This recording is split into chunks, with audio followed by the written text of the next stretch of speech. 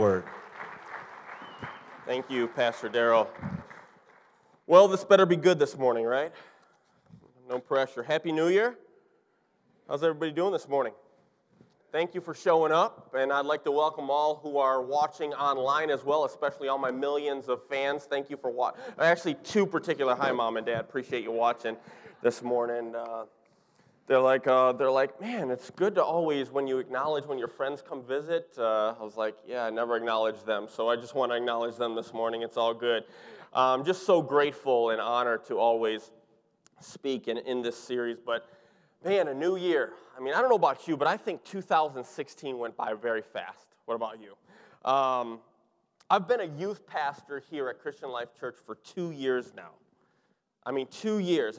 Pastor Darrell renewed my 10-day contract for the 74th time, and I am so grateful for that. Got 10 more days. So it's interesting because now this time of year you hear all about New Year's resolutions. I don't necessarily believe in New Year's resolutions, although I'm a firm believer in resetting things in your life. You don't necessarily need January 1st to do that, but this is a good time. And I thought, I read over some resolutions. Some of them may be our very own staff resolutions. Let me share a few. This New Year's, I resolved to be less awesome, since that is really the only thing I do in excess. That's usually my resolution. I get it. Here's another one. I'm planning on finding new and interesting things to hate about my job in 2017. I'm going to leave that staff member identity secret, okay? Here's Pastor Fred's. I'm sorry, Pastor Fred, I kind of just found this on your desk. I apologize. But it says, my New Year's resolution is to be more optimistic by keeping my cup half full with either rum, vodka, or whiskey. So, no, that must have been one of his jokes that he wants to intro. Here's Pastor Darrell's, I think. My New Year's resolution is to stop hanging out with people who ask me about my New Year's resolution. So, and the last one, my New Year's resolution is to break my New Year's resolutions. So that way I succeed at something. So let me share a few New Year's resolutions that if you make, you probably will succeed at them this year. Number one, worry more. Number two, waste time. Spend more money. Read less. Procrastinate more. Gain weight. Exercise less, eat more, complain often, and my personal favorite, be late to church as often as I can. So, if you do that, you may succeed at one or a few of them. But what's interesting is New Year's resolutions, 41% of Americans actually make New Year's resolutions. I think that was pretty low. But 42% actually do not make New Year's resolutions, which leaves 17% of Americans say they do, but they really don't.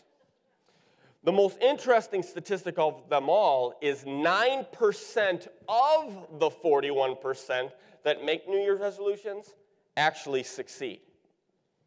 So let me ask you this. Are you ready for a new year? Are you ready for a reset? By show of hands, how many of you are ready for a fresh start? Many of you. Now let me ask you this.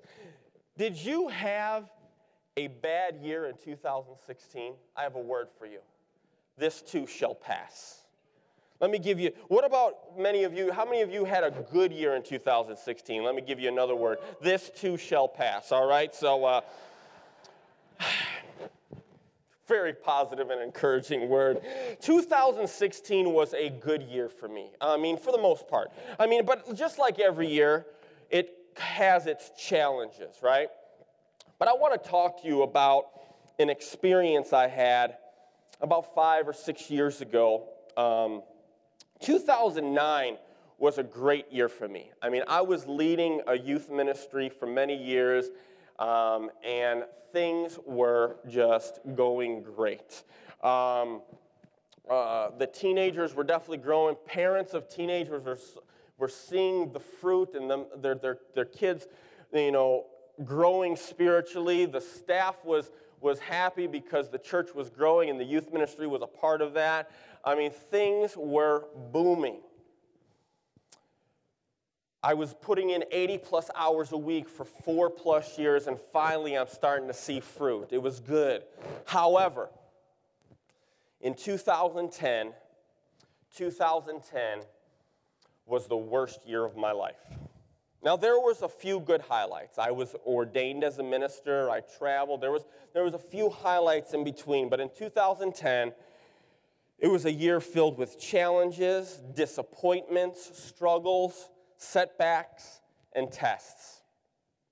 At the end of 2009 and going into the beginning of 2010, I received some pretty bad news where that my father was diagnosed with a severe heart condition and was given 3 months to live. It's called cardiomyopathy, which his heart was functioning as low as 12 to 15%. Another term for it is congestive heart failure stage 4, which is the worst stage you can have. And he was given 3 months, and he was estimated to die, by late January or so. However, I said hi to him online, right?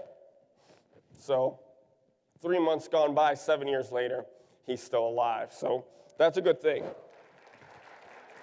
I'm setting myself up for doom this morning talking about that, getting all emotional. But 2010, it was the hardest year of my wife, Kelly, and I's life that we've ever faced in our life. Because in this year, how do you know that when God is doing things and you're producing fruit and things are happening in ministry, what else is happening? The enemy's not happy, right? So he really tried to break up a happy home. And, when we talk as a church, we say we want to reach the community and we say we want to do good things for God, but when you start seeing it, when the community starts being reached and they start coming to the church, things start changing, right? And people in the church weren't really happy with that. You never say that, but different people were coming in, and the youth group, which was nice and safe for the whole family, started becoming a youth ministry, and kids started to reach the community. It was great, but created some problems, and people weren't very happy with me. There wasn't a week that went by that I didn't get an email of hurtful things or people talking bad about me. Even there was a lot of conflict within the staff because we were feeling the pressure of the congregation. But the worst day of my life in 2010 was when, I had to face 12 teenagers, my student leadership team, who I spent a lot of my time with. One of them being Nicole, who led worship this morning, was on that student leadership team. I had to tell these 12 teenagers who I loved more than life itself that I was leaving. Not by my choice, but I was leaving. It had to be done. And when I left the church, I didn't know if God had any more in store for me after this. I knew stuff like this happened to people all the time, but when it happens to you, right, you become angry and sad. I was angry, but even more so, I was sad. See, this passion-filled dream that I had of leading youth ministry and leading young people to Christ became this massive and painful question mark in my life. And in the start of 2011, I was waking up to blank. Nothing. See, when you think about your future hopes and dreams, the last image you ever want to have is blank. Nothing to show. And I understand, especially now, that anger and sadness was not going to fix anything. You can't change anything. How many of you have ever been in a situation that you just couldn't change, right? You couldn't change anything. You wanted to, but you couldn't. I've learned that there is no reason to staying upset. But it was a time in my life where I really didn't know what to do.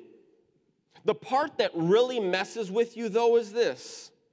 I thought God was leading me towards something, and then the rug got pulled out from under me, and everything I thought was from God and for God was gone.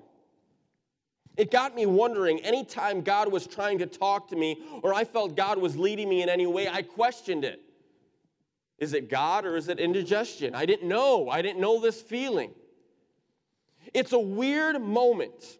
It really messes up when it's really messed up when you are almost certain what God is going to do, and then it's over, and it makes you question a lot of things in your life. It's a weird moment in your life when you feel like one day God is preparing you, and the next day God is forgetting you. So I had personal turmoil going on. I was struggling because I thought my father was going to die. Now I'm struggling with spiritual turmoil because I was a minister and I was leading youth, and then that was taken away from me. And it affected me in all areas. In fact, I didn't even want to go out in public. And if you know me, I'm a very social person. And even though I was living in a big city and its mindset was very much like a small town, at least the part where I lived. Every time I went grocery shopping or every time I filled up the car with gasoline, I saw someone from that church. And they would come up to me and they would ask me, "What happened, Dan? What's going on? What are you doing now?" And you know what my answer was? You know what I'm doing now? Hot nothing. I wake up every morning with a plate of hot nothing. I mean, I had an attitude, right? I had an attitude. I didn't want to be negative because, I needed to still be Christ-like even though I didn't work at a church. But at the same time, I didn't know how to describe what I was going through. So I didn't say much. But those people often from the church said to me, "God is going to bring you out." Now, at first, I thought this was spiritual nonsense. And I mean, it's what people say when they don't know what to say, right? God's going to bring you through. They would say to me stuff like, "God is so great, and one day he'll be great for you." Well, gee, thanks. That's really encouraging, right? John 13:7 says, Jesus saying to his disciples, "You do not realize now what I am doing, but later you will understand." Something I read and something I needed to be aware of at the time. Today I want to talk to you about how I was able to reset some things in my life after I experienced the worst time in my life. So if you have your Bibles, turn with me to the book of Genesis chapter 39. I want to crack open the story of Joseph. And you can read all about Joseph's life in Genesis chapter 37 through 41. But for the sake of time, I'm going to give you the highlight reel of his life. And I believe that God is going to speak to all of us here and online through this story. The first thing you need to know about Joseph is he was his dad's favorite, and his brothers despised him. Now, I can relate. I'm my parents' favorite, all right? I mean, I know this. My sisters know this. They hate this. Listen, I'm the only son, the only brother, the only grandson, the only nephew in my family. I'm the chosen one, all right? To my family, I can walk on water. So I can relate to Joseph being the favorite, all right? The other thing you need to know about Joseph was that he had these weird dreams. God would give him these dreams, and then he would go tell his brothers. Let me give you an example. Joseph told his brothers that he had this really cool dream about how the sun, the moon, and the stars all bowed down to him, and that everyone and everything will bow down to him one day. Isn't that awesome? No, that's obnoxious. And his brothers thought the same thing. And in fact, they hated it. Listen, if your siblings go around telling you that someday you're going to bow down to them, how do you think you're going to feel? Right? So one day, Joseph's brothers were tired of it. And they threw him in a well to let him die. Then one brother spoke up and said, "Why should he die in a well? I have an even better idea. Why don't we just sell him?" So they sold him to Potiphar, one of Pharaoh's officers, as a slave, and then his brothers go back and tell their dad that Joseph, his favorite, was eaten by animals. And then the Bible says something real strange. Genesis 39, verse 2. The Lord was with Joseph, So he succeeded in everything he did as he served in the home of his Egyptian master. Now, when I read this, it's not a real comforting verse. I mean, I read it as, and the Lord was with Joseph, and he was a good little slave, right? Obviously, God's favor was pouring out on this kid. He was beaten, thrown in a well, and sold as a slave. It's pretty obvious that the Lord was with Joseph, right? That's not how I look at it. It doesn't make any sense, but I'm going to get there in a minute. So Joseph is at Potiphar's house, and he decides that he might as well work hard. So he works hard, and Potiphar notices, and he puts Joseph in charge of all of his personal affairs. Joseph is running the business. He's running the house. He is entrusted with all this responsibility. But someone else notices Joseph as well. Potiphar's wife. And she wants to have a personal affair of her own. And this is what happens.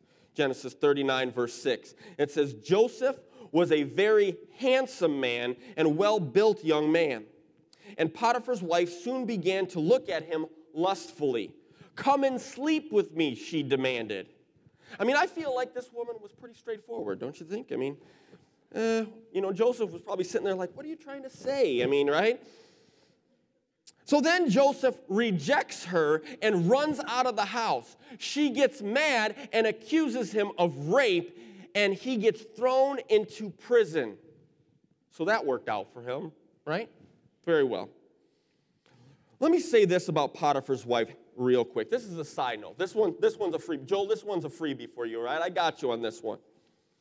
See, people tend to describe this woman as this seductive woman with a Marilyn Monroe voice. And it was such an intense sexual temptation for Joseph that he just had to run. Really? I mean, the Bible says that Joseph was a good-looking guy, but it doesn't say anything about her looks. I mean, she could have been, not so pretty. It might have not been as intense. It might have been more like Joseph was sitting there, and he's like, it's not you, it's me, let's just be friends. I mean, I'm obviously speculating here, right?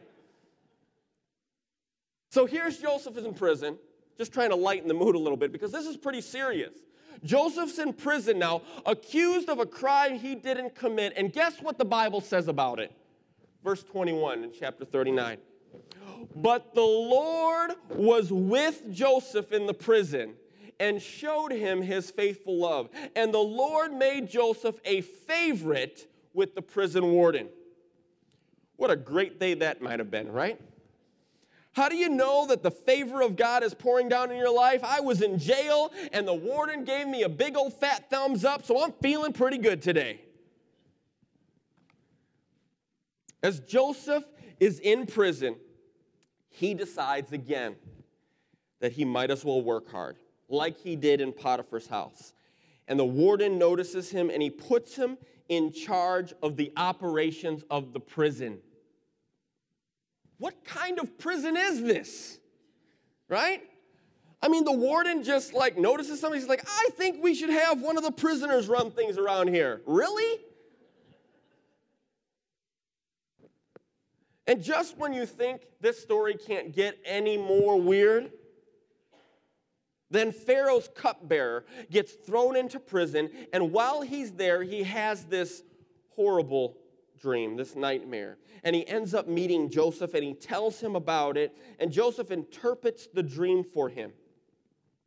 He tells the cupbearer that in 3 days he is going to stand before Pharaoh, and Pharaoh is going to give him his job back. Joseph tells him that when this happens, please mention him. Mention me. I've been beaten, thrown in a well. I was kidnapped. I'm an innocent man in prison. Give me a shout out to Pharaoh. That's not too much to ask, right? So 3 days later, it happened just as Joseph said it would. The cupbearer gets his job back, and he forgets to tell Pharaoh about Joseph. You gotta be kidding me, right? Really? Like Joseph does a good thing here, and the cupbearer just says he's just happy and all good, and he forgets to mention? Now, I'm sure, though, if you see this pattern, that we're going to see that the Lord was with Joseph, right? So Pharaoh starts getting these bad dreams as well. Pharaoh goes to the Psychic Friends Network, and they can't interpret his dream. So he's talking to his cupbearer about it, and he goes, "Oh yeah," the cupbearer says. "There's this Hebrew kid in prison. He interpreted a dream for me one time. Maybe he can help you." 2 years later, so Pharaoh says, "I want him here now." So the guards get Joseph out of prison. They clean him up. They shave his face. They put on a nice shirt for him, and they bring him before Pharaoh. Pharaoh tells Joseph his dream and asks him to tell him what it means. Now, this is Joseph's big shot, right? After all the bad things that has happened to Joseph, this is the big moment for him to shine. And look what the Bible says in Genesis 41, verse 16. "It is beyond my power to do this." Wrong answer, Joseph. Really? I mean, Joseph's like, "Hey, thanks for getting me out of prison, but no, this is beyond my power." Listen what it says right here. He says, "But God can tell you what it means and set you at ease." See, Joseph was getting to that part. He was trying to show Pharaoh, listen, it isn't me. It is God through me. So God gives Joseph the interpretation, and he tells Pharaoh, and Pharaoh is more than impressed, and he calls all of his officials together, and he says in Genesis 41, verse 38, "Can we find anyone else like this man, so obviously filled with the Spirit of God?" Then Pharaoh said to Joseph, "Since God has revealed the meaning of dreams to you, clearly no one else is as intelligent or wise as you are. You will be in charge of my court, and all of my people will take orders from you. Only I, sitting on my throne, will have a rank higher than yours." Pharaoh said to Joseph, "I hereby put you in charge of the entire land of Egypt." Pharaoh knew Joseph 10 minutes, and he's going to put him in charge of an entire country. I'm sure all these guys that have been working for Pharaoh for a long time was just super thrilled about this, right? Working hard, and this guy walks in 10 minutes later, says a few thoughts about a dream, and boom, he's in charge of the entire country. This is kind of a big deal. How did this happen? How is this even possible? Joseph's life is one disaster after another, and then all of a sudden he's in charge of Egypt. You don't really look at this guy's life and initially say, God is with Joseph, right? That's not a logical conclusion here. But something was happening behind the scenes the whole time, because even though he was thrown in a well, beaten, sold into slavery, accused of rape, forsaken, and rejected, the whole time it looks like Joseph was being pushed down, God was actually moving him up. He was in charge of Potiphar's house. He was in charge of the prison, and now he's in charge of Egypt. You see a pattern here?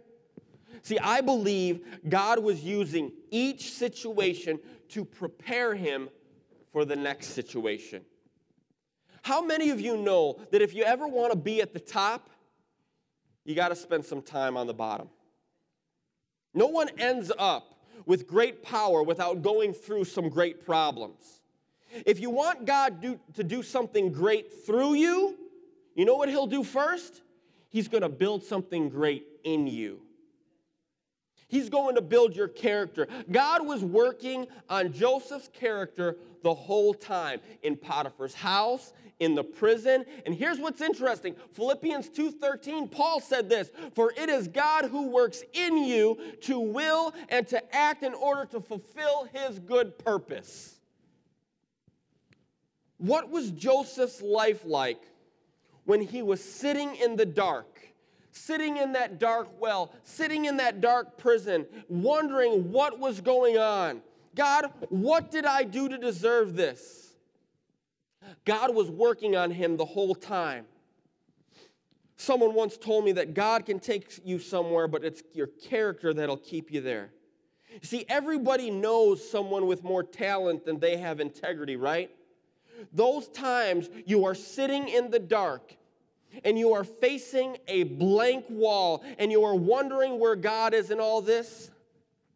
You ever feel like that? You ever feel that God left you or forgot you? I was there. That's where I was. These are the times God is doing His most incredible work, though. I wish that wasn't the case. I wish it was in those times where everything's going great instead of when things are not going so great. Why can't God just let things go fine and still work and teach me and help me to grow? Why can't He do that? See, Hebrews 13:5, may we never forget this, that God said He will never leave you nor forsake you. See, it's not fun to go through adversity, but everyone has to go through it. The question is, how are you going to get through it? See, in James chapter 1 in the Message Bible, it says it this way. Consider it a sheer gift, friends, when tests and challenges come at you from all sides. You know that under pressure, your faith life is forced into the open and shows its true colors. So don't try to get out of anything prematurely. Let it do its work so you become mature and well-developed, not deficient in any way. See, I want to get out of everything prematurely if it's painful, don't you? You ever say, hey, God, can you end this pain now? Right? Have you ever asked Him that? See, pain doesn't feel like a gift, right? That's what the Scripture said. This is a gift. Well, I hope God kept His receipt because He could take this gift back to the store where He got it, because I don't want it. When everything gets stripped away and blank is what's going on, when pain is the first thing you see and feel in the morning, what you really believe about God is going to show itself. Because you either believe that God has really left and forgotten you, or you believe that He's been there all along, working in your life the whole time. See, when I was in Rockford a few years ago, going through the worst time of my life, I wondered why God would allow all these bad things to happen to me, and my wife especially. What did my wife Kelly do to deserve this? This was my job. This was my calling. We went through so many emotions during that time, mostly anger and fear of the unknown. See, when you don't know what's going on and you're sitting in the dark, all you can really do is pray. That's what I did. But let me be honest with you, they weren't sweet prayers. They were me yelling at God most of the time. I told God, I yelled at God and said, God, I spent most of my time preaching about how good you are, and I'm not feeling any of that. I even had trouble sleeping, and if you know me, sleeping is no trouble. I could sleep standing up, all right? I could fall asleep anywhere. Some of you already fallen asleep this morning, all right? You don't have a problem with that. Listen, when I first met my wife, I went to her birthday party, and I fell asleep at her birthday party. I mean, it was pretty boring, but I'm just saying I could sleep anywhere. It was in these times that all I could do was pray. You see, there comes a point in our life when we have to decide to move on and reset. That when push comes to shove, you need to believe that God is still good, even in the midst of the storm. You see, this was my prayer. Psalm 30, verse 9 and 10. It says, God, what will you gain if I die? If I sink into the grave, can my dust praise you? Can it tell of your faithfulness? Hear me, Lord, and have mercy on me. Help me, O Lord. Listen, there's nothing wrong with that prayer, all right? That's the psalmist crying out to God, God, I want to serve you. I want to live for you, but what is going on here? God, don't let me die until I do all the things you've created me to do. Don't let this be the end. God, don't let me fill a coffin before I fulfill my calling. God, this can't be the end of my life purpose. This was my prayer. These are my thoughts. God, you put me through way too much. I've come out of way too much for this to be the end. And I refuse to believe because I believed that God is who he says he is. Somebody once told me when life gives you 100 reasons to break down and cry, show life that you have 1,000 reasons to smile and laugh. So let me tell you what made the difference in my life and in Joseph's life. When I was waking up to blank, nothing, instead of just laying around there feeling sorry for myself and being angry at God, I got up and did something. I went to the gym. Some of you are thinking, Dan, you need to go back to the gym again, seriously. Listen, don't worry about me, all right? I went to the gym, I worked out. I needed a song to pump me up, though, you know. I needed, like, What Doesn't Kill You Make You Stronger by Kelly Clarkson. I needed that song. That didn't come out until October of 2011. I needed that much earlier, all right? Thanks, Kelly. Thank you, all right? I just kept on praying, kept on reading my Bible, kept on expecting that God was working despite my circumstances. I wasn't going to give up. I was grateful for everything I had instead of what I didn't have. I was just trying to listen to God so that he could get me ready for what he had next despite what was going on around me. I started running on the treadmill.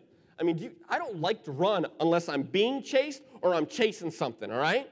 I mean, if there's food that I need to chase, I'll go get it, all right? I started running. I mean, I pulled the Forrest Gump said, I just started running, right? Worked for him.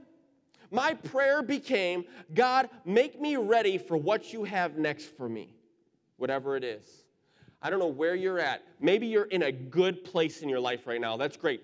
This should be your prayer. God, make me ready for what you have next. Maybe you're in a bad place in your life right now. God, make me ready for what you have next, whatever it is. See, if God was with Joseph in his tough times, God was with me too. And you know what? I believe God is with you as well. I heard a preacher once say, God can turn any mess into a message, any test into a testimony, any trial into a triumph, and any victim into a victor. I believe that there is a difference between a setback and a setup. Because for a year, I looked at my life in 2010 as a setback.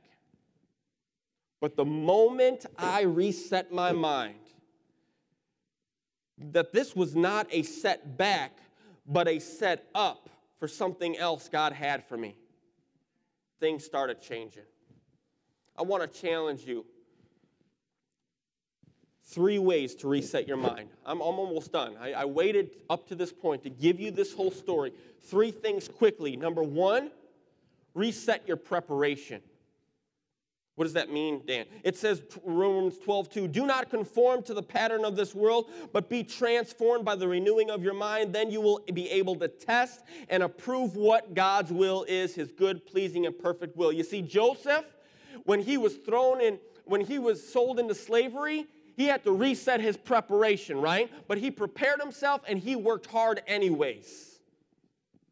Are you with me? I know there's no amen. You don't want to work hard when things are going bad, but you need to reset your preparation. Listen, if it's God's will, don't sit around. Number 2, you need to reset your priorities.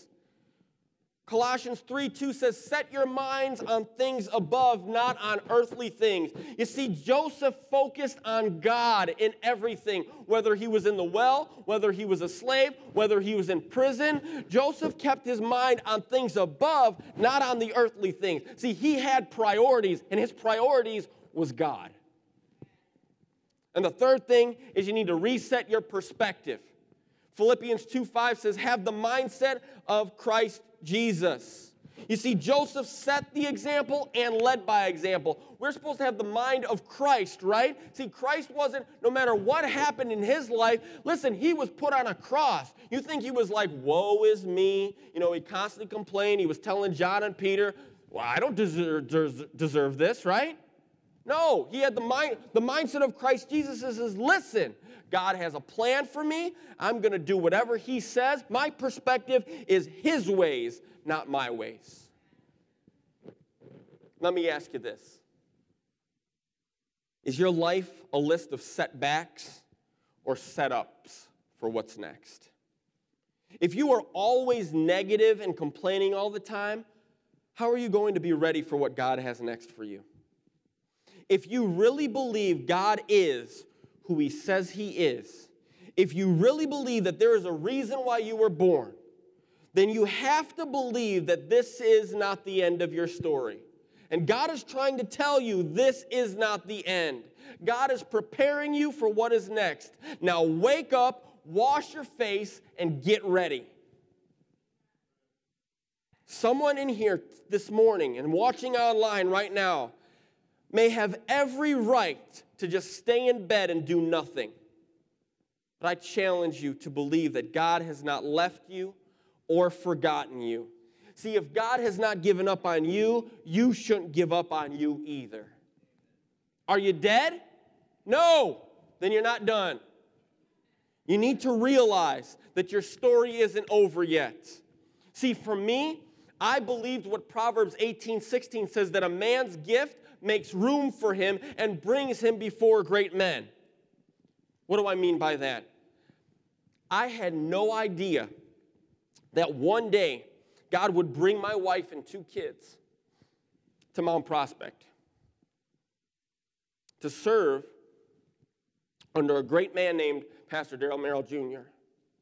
And there was a great place called Christian Life Church that would be the perfect fit for me. See, I had no idea what God had for me. But let me tell you this. I'm grateful for it. But I want you to hear something. I want you to hear not just the happy ending and that, oh man, God is so good. Yeah, I know he's going to be great for you. I knew it was going to happen. I want to tell you the truth here. This is absolute truth. If I knew that I was coming here, I would have never been ready to be here. I would have never been ready. If I knew that this church was at the end of the tunnel, I would have missed God in the tunnel. It was in that darkness of mine, when I had no idea, when the future was so blank it hurt, when I had no idea what to do with myself, when I looked in the mirror and I didn't know who I was anymore, and I spent a year trying to change myself to be something I was not, and then I spent another year trying to change back to who God made me to be in the first place. I had to make a reset. I had to reset my mind. See, God had to do that work in me so that he could do some more work through me. I didn't fail. God was just working. Philippians 1:16 says, being confident of this, that he who began a good work in you will carry it out to completion until the day of Christ Jesus. Your life is not a mistake from a list of failures, so don't look at it that way, because God is still God. He's setting you up for what's next, just like he set up Joseph, just like he set me up. God's been trying to get your attention for a while now to reset some things in your life. You need to reset your preparation. When you wake up in the morning, what are you doing? Get ready. What about your priorities? What are your priorities? Are you trying to survive in this world, or are you trying to live for God? What about your perspective? Are you constantly focusing on the problem, or are you constantly focusing on the one who's going to solve that problem? So let me encourage you to let God be God and let him work in you. Because the moment you stop seeing your life as a tragedy is the moment you start moving towards triumph. When you believe that God is who he says he is, and you're willing to bank on that even though your circumstances aren't showing it yet, that's faith. It's easy to follow God when everything is good, right? But when all hell is breaking loose, it's not so easy, is it? Romans 8:28 says, "And we know that in all things God works for the good of those who love him, who have been called according to his purpose." Come on now. Quit looking at tests and challenges in your life as a setback and start looking at it as a setup. There are some of you that need to reset it all, not just your perspective and your attitude, but your whole life. You've been going through life by yourself, but now it's time to reset and trust God who knows best. You need to know that God is with you, and he is with you no matter what happens, so we need to live like that. He was with Joseph, he was with me, and he's with you. So no matter where you are in life, good or bad, seasons, no matter how old you are, no matter what's going on, God is with you. He promised us that, and he's never going to leave us nor forsake us. Do you believe that this morning? If you believe that, then why isn't life looking different? God's got something better for you, and he's getting you ready. You need to get ready. Let's pray. Father, thank you this morning for your word. Thank you for using Joseph's life as an example to show us all that despite our circumstances, despite no matter how bad things are going in our life, that Joseph stayed the course, that he kept his focus on you, that he reset his mind every day to do what he needed to do. And you were getting him ready for the calling that you had in his life. God, thank you for showing me through my own story that when it was the most painful time, when I didn't know who I was and what I was going to do, when everything I was trying to do was for you, was all taken away from me, God, you got me ready for what was next. God, you were just helping me grow to become mature and well-developed. God, I know I got a long way to go, but God, thank you for getting me ready for being here. Thank you for getting me ready for what you have in store for me. God, I pray for every person here this morning that is going through something. Maybe they feel unloved. Maybe they're having relational issues within their family. God, despite that, I pray that you will help them to reset their mind, to know that you are bigger than that, and that you are working behind the scenes to reconcile every relationship there is. God, maybe some of these people in here this morning, they feel like a slave. Maybe they're at a job right now that they hate. They don't understand why they're there. They don't know what's going on. God, I pray that you will show them that you are working in them to get them ready for what is next. Because if they just keep on working hard and stay the course, you're going to show them the reason why they're at that job in the first place. God, maybe some are feeling like they're in prison. God, that they are not free at all, that they are just locked up, that they don't know who they are, they don't know what's next, that they wake up every morning feeling the pain of nothing. God, I pray that this morning they will open up their eyes and see that you have been there the whole time, and that you can and will set them free from the bondage of that prison that they are in. God, I pray that you help us all at Christian Life Church and in this community to reset our mind for your glory, for your purpose. In Jesus' name I pray. Amen. Amen. Thank you.